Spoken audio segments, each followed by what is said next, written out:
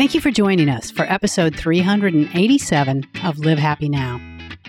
If you're like most people, you probably have a little bit of extra stuff laying around the house. But by the time you finish listening to this episode, you just might be ready to let it go. I'm your host, Paula Phelps, and this week I am joined by decluttering expert Tracy McCubbin, author of Make Space for Happiness: How to Stop Attracting Clutter and Start Magnetizing the Life You Want. Tracy has some surprising things to say about the relationship between clutter and happiness and what straightening up the space in your house can do for the space in your head. Check it out. Tracy, welcome to Live Happy Now. Paula, thank you for having me. I love the title of your show. I love it. Thank you so much. Yeah, it pretty much tells what we're about. I think there's this, I see it. I'm a professional declutterer. I own a decluttering company, and I see with so many of my clients that they are waiting for something to happen to get happy. If I get that bigger house, then I can start being happy. Or, if I just get my kids, out of middle school, then I can be happy. And my feeling from my own life is that there's no waiting. It starts now. Like, you're not guaranteed a tomorrow. So much can happen. And so sort of putting off finding the happiness, I think we waste a lot of time. We do. And so that's why we're here. We're here to give like the little shortcut. I love it. Happiness hacks. That's right. That's right. Well, and you have several. I've got to say, I spent time with your book over the weekend, and I love everything about it because you connect decluttering and happiness in a way that I just have not seen done. And it's so concise, and you simplify it. And I guess before we really dive in, can you tell me how you discovered that connection between clutter and mental health? Well, I kind of came to being a professional declutterer. I've had my company for 15 years. I have 9 people who work for me. We are unbelievably busy. I'm so grateful for all of our clients. But over the years of doing this, I just started to see, I live in Los Angeles. I have a lot of I have celebrity clients and wealthy clients in all stratas. And I just started to see that there was no correlation between stuff and happiness. And actually, what I really saw is that the more stuff people had, the more burdened they are. So it wasn't storage units full of stuff or big giant houses that wasn't equating happiness.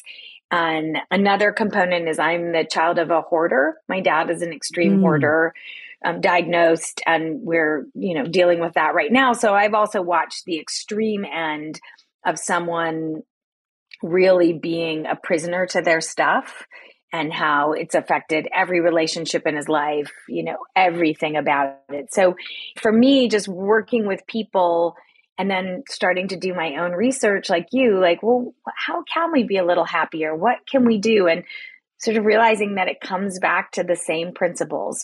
Get some exercise. You don't have to run a marathon. Just take a walk around around the neighborhood, move around, just move your body.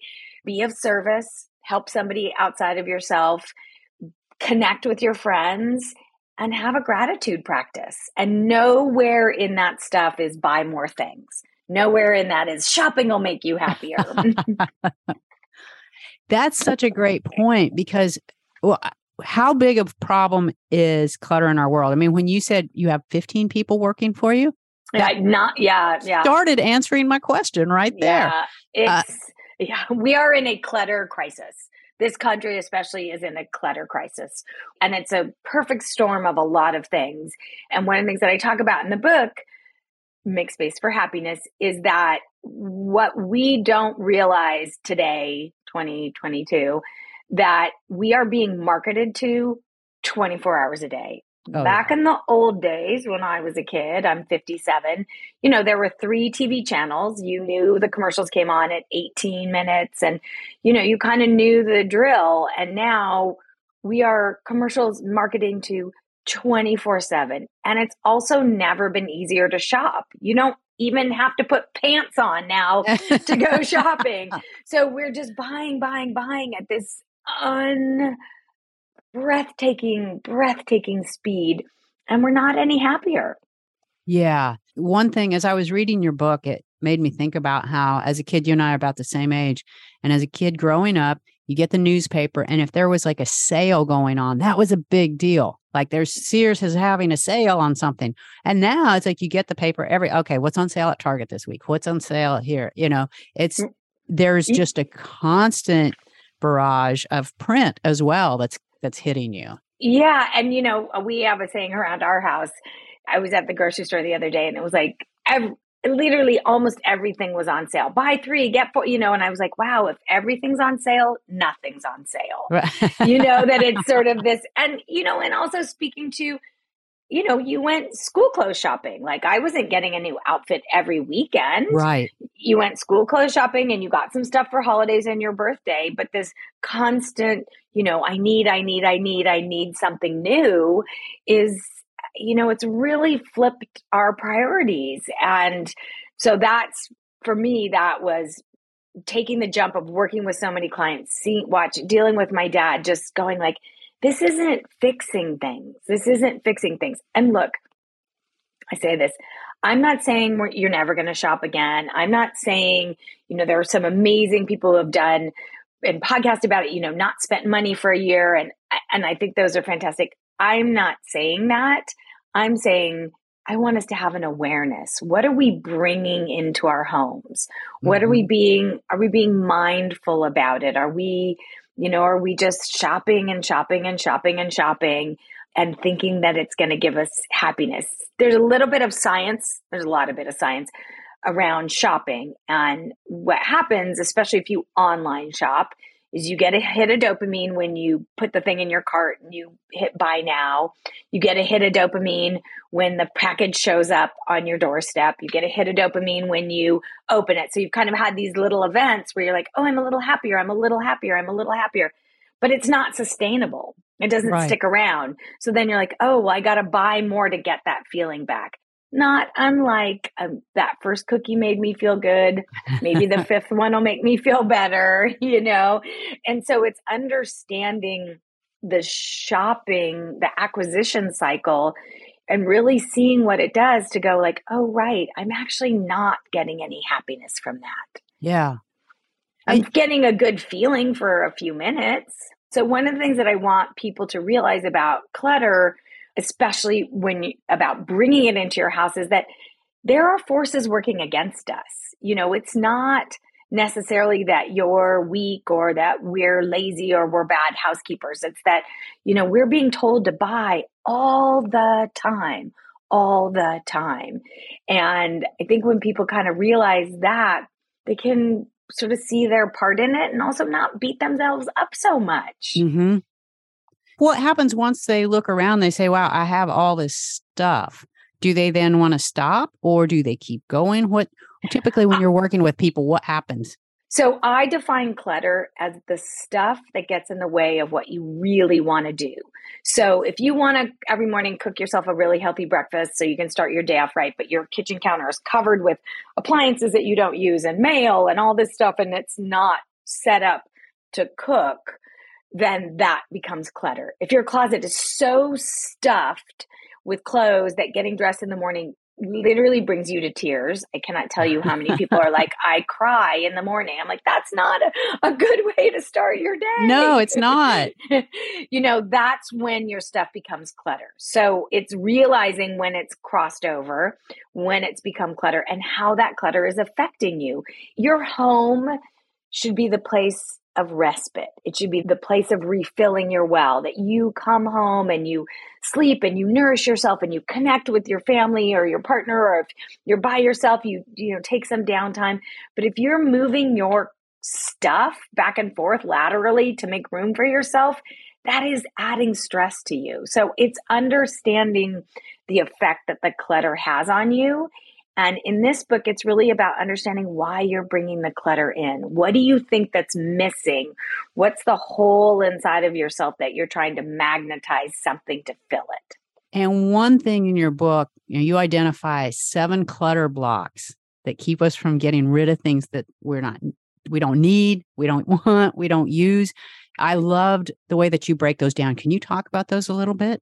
Absolutely. The clutter blocks are the emotional stories we tell ourselves about why we can't let go of the stuff that we don't want, need, or use. So it's some complicated story. And the funny thing is, we all tell ourselves the same stories. So this ranges from everything from clutter block number 1, which is my stuff keeps me stuck in the past. This is maybe you have grown kids and you still have their rooms exactly the way they were. This may be clothes that you don't fit into anymore. And let's acknowledge that there is gravity and your body's going to change over time. It's going to change over time. Things that you wore 20 years ago, you may not be able to wear anymore. And I see so many people hanging on to that stuff, especially those clothes. Well, I used to be that size. And I remember, what that stuff does is tells you that your best days are behind you. Oh my. Wow. What a powerful way to look at it. Yeah, that you're not moving forward.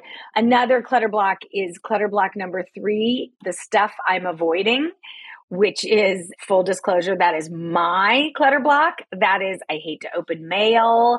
I hate to, I hate emails. Like, everything about being a grown-up is really stressful for me. And so I avoid it, but it doesn't get better. Like, that letter from the IRS, ignoring it is not going to make it better. I got to confess, that's my thing too. Yeah, it's funny. Oftentimes very productive, successful people fall into this because they kind of are doing so much other stuff that they don't deal with being a grown-up. Like, we got to be a grown-up. Another great clutter block, this is one of my favorites, and this came up so much during the pandemic. I'm not worth my good stuff.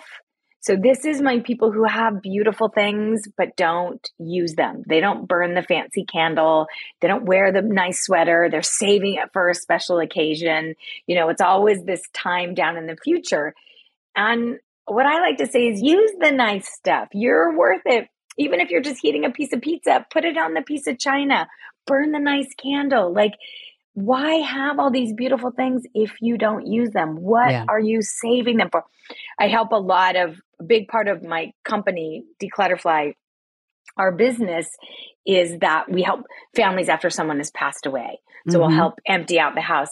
And I cannot tell you how many times I've been in homes where literally there are wedding presents from 40 years ago that were never opened, that were never used, that they're sort of waiting for that special occasion, and then the life comes and goes and they never used it. So I'm like, use it today. Today is the special day. Today is the special day. Another great one, and I really see this is clutter block number 6, and I really see this with people, especially women kind of between 40 and 60, we're really starting to kind of get the impact of being the sandwich generation, still have kids and your parents are aging. And clutter box number 6 is trapped with other people's stuff. And this is really about inheriting. Someone has passed away, someone has gifted you things that you're sort of got all this stuff from someone else and you feel guilty letting go of it, but you have no use for it. So I work with people all the time who have rented a storage unit to pay to store the furniture that they don't want from their parents or grandparents, but they can't imagine getting rid of it. So they're really trapped in this cycle of holding on to things that will never use, but can't let go of them. So in that case, you're really dealing with a lot of guilt, aren't you? Yeah, so much guilt.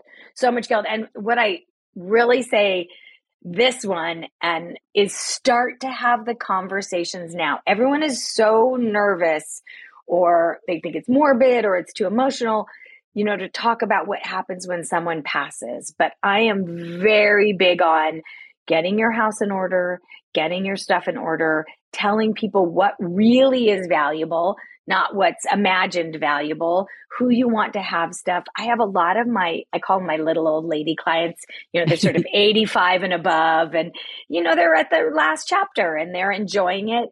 And they have started, I see more and more, they're starting to give their jewelry away now before they pass. But the idea being, and one of my first clients said it to me, she was like, I'm never going to wear this ring again. I can't get it on my fingers, but I want to see my granddaughter wear it. I don't want to Oh, wait that's until I'm nice. gone. I want to Yeah. go to lunch with her and see it on her finger and know that she's enjoying it. And so I think that when this generation starts to do that, accept it, understand, don't shy away from it. Like really know, oh, they're celebrating and this is something that we can share together. I love that. And you don't have to wait until you're 85 to do that, right? Nope. Nope. My niece just went up to visit my mom and she's like, Nana was giving me all this stuff. What does that mean? And I was like, because Nana doesn't need it anymore. Nana's retired. Like, take the cute clothes. Like she wants to enjoy it with you. So, I think that if you're out there and you're listening and you're trapped with other people's stuff, remember this. You don't really want the stuff. You want the connection to the person who's passed. Mm-hmm. And so we think by keeping all the stuff, we're going to keep the connection. And what I say is, if you're keeping more stuff than you're comfortable with, if you're keeping stuff and it's a financial burden, if your garage is full of stuff, you start to actually lessen the connection because you start to get resentful. And so what I'm saying is maybe you just keep a small amount so that you can truly be happy. And when you look at it, you remember that person in joy, not like, oh, I have a $400 a month storage unit full of my grandma's furniture, that really honor that connection. I think that people are so, they think they have to keep everything and it really becomes a burden. I mean, it's called trapped with other people's stuff for a reason, that people are really stuck. And I do gently joke with my clients because they're like, I don't know how I'm going to get rid of this. Like my mom would be so mad. And I'm almost like, I've been doing this for a long time. No one has ever come back from the great beyond to be mad at you about, and I feel like if you were able to, let's say, have, an hour with someone who passed away just by magic, they would want you to be happy. They wouldn't want you to be burdened. They wouldn't. I really know this with all my heart because I'm, there at the end with so many people. And so if you're in this, if you're trapped with this, like just change your lens on it. Just look at it a little bit of a different way. Would that person really want you to be, beholden to their stuff? Yeah. Yeah, because you tell a really compelling story in the book about the woman who had a whole storage unit full of Precious Moments figurines. Mm-hmm. And it was costing money and it was creating problems in her marriage. Yeah, exactly. That she was paying to store these things that were her mother's. And she had a very fraught relationship with her mother. And she was like, this was so important to her, but it was really financially a big burden to them. And so here she was financially putting her and her husband, they were trying to start a family. They were trying to do all these things. And they had this giant storage bill for stuff that she didn't even want. And so it's like she had to get real with, what she was doing and the choices that she was making. And that those precious memories weren't her precious memories. Right. And so how big a shift is it? Because it's not as simple as you sitting down with someone and saying, okay, here's what you're going to do. And then they say, oh, that works. And now everything's fine. Yeah. How big a ship is it to turn around? Because we didn't get into this spot overnight. Well, use my favorite expression, Rome was not cluttered in a day. I think that it's a shift. It's a mindset shift for sure. And I think before you even start decluttering, before you even, get into it, the most important thing is to figure out why. Why do you want to make this change? Because the change will never stick if you don't have a compelling why. So do you want to declutter and have less stuff because you want to have friends over for dinner and feel comfortable about that? Do you want to be able to shut the door and go on vacation and not worry about it? Do you want to downsize to a smaller house? What is your why? And notice in all of those whys that I list, it's never about, well, I want to just be a good housekeeper. Like it's not what it's about, right? It's just not there. And it's not about the shame. It's about what's the positive, actionable thing that you hope to do by having less stuff. One of my favorite phone calls I ever got from a client, she had a cute little apartment, but the stuff had taken over. She had 2 bedrooms in it that she couldn't use. She hadn't had friends over in, I think she said like 10 years. Oh, wow. And so we decluttered and she did great. And a couple weeks after we worked together, she called me and she said, a friend of mine called me and said, hey, I'm just down the street. Do you want to meet for coffee? And she said, in the first time in 10 years, I could have them come over to my house and have coffee. And she said the joy that brought me, that I wasn't like rushing to meet them at a coffee shop or embarrassed about my house. She said, it changed everything. That's amazing. Yeah. So that for me is, what's your why? Why do you want to go on this journey? And Paula, it can also simply be as simple as like, I just want a little empty space. I just want a little corner to breathe. I just want some peace, right? It can be that. And so it's definitely click into your why, go easy on yourself, start small, be aware of why you've held on to the clutter, why you're bringing the clutter in, just start to like make some changes and don't be a weekend warrior. Don't think you're going to get it done in one weekend. You're just not. So I think we've got to go a little easier on ourselves. And then how do we remind ourselves about our goals and our purpose in this journey? Because just like a diet or an exercise program, you can get gung-ho at the beginning and then get off track. Sometimes it's as simple as writing it out on a piece of paper and sticking it at your desk where you see it every day. It's some visual reminder. It's also when you do declutter, like let's say you do a shelf in your linen closet or you do the junk drawer in your kitchen, take a moment to see how good that feels, and that the next time you've got to go find a rubber band, exactly where they are and they're not old broken ones, go like, oh, right, that's why I wanted to get decluttered, because it works. This just made my life easier. So if you celebrate those wins, if you celebrate how it feels and the change that came out of it, then the behavioral change starts to stick. That's terrific. And what about at the top of the show, we talked about the constant marketing, the emails, the text alerts, all these things. How do we kind of put a bubble around ourselves to minimize or eliminate as many of those as we can? I think it's understanding, especially around social media. Look, I love social media. I have a big Instagram and TikTok presence. I love connecting with people. I do these 5 things you can declutter in under 5-minute challenges. Like, it's great, but also having literacy, media literacy, and understanding it's still a sales platform. People are still selling to you. Somebody once said to me about television years ago, they said, oh, the shows, we're just the filler between the commercials, And so I think it's having literacy and understanding, oh, right, that influencer's not my friend. I may like them, but they're not, even though it looks like it's my girlfriend saying to me, oh, try this thing, that's not the case. And so understanding the reality of it, right? Understanding the cycle of acquisition. When you order something online, bing, you get a dopamine hit when you buy it. The next day, bing, when it shows up on your doorstep, you get a dopamine hit. Bing, it's this, and that dopamine hit doesn't last. So you're like, oh, I got to buy more to get it again. So just really understanding just educating yourself, like everything, right?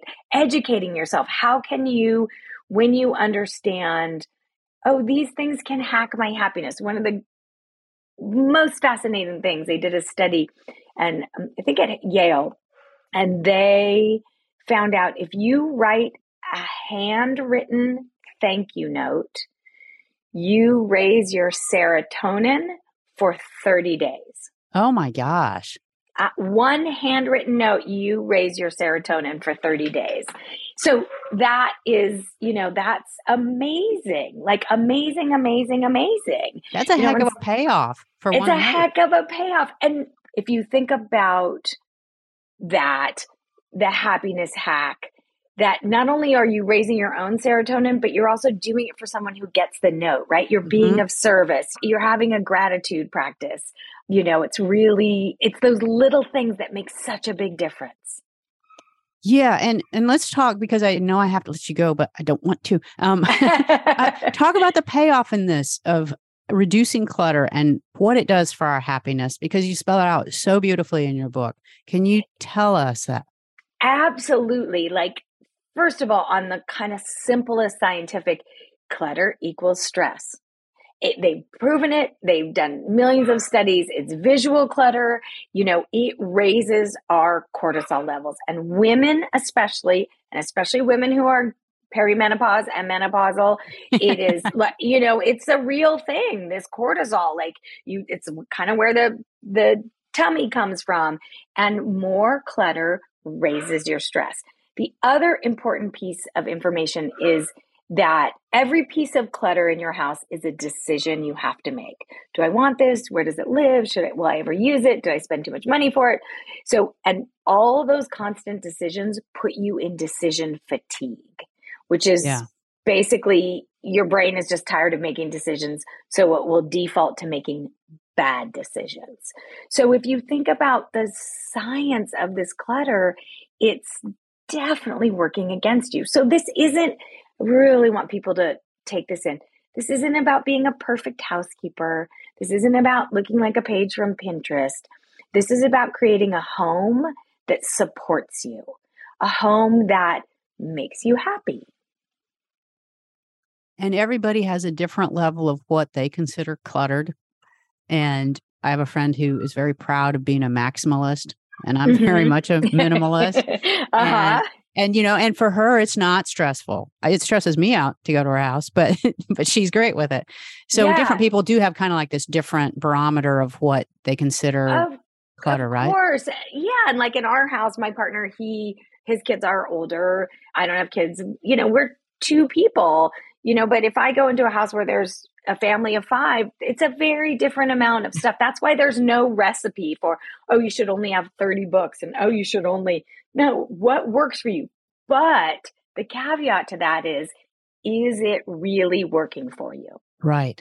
Is it really working for you? If you walk in your closet in the morning to get dressed and you burst into tears, I'm going to tell you, it's not working for you.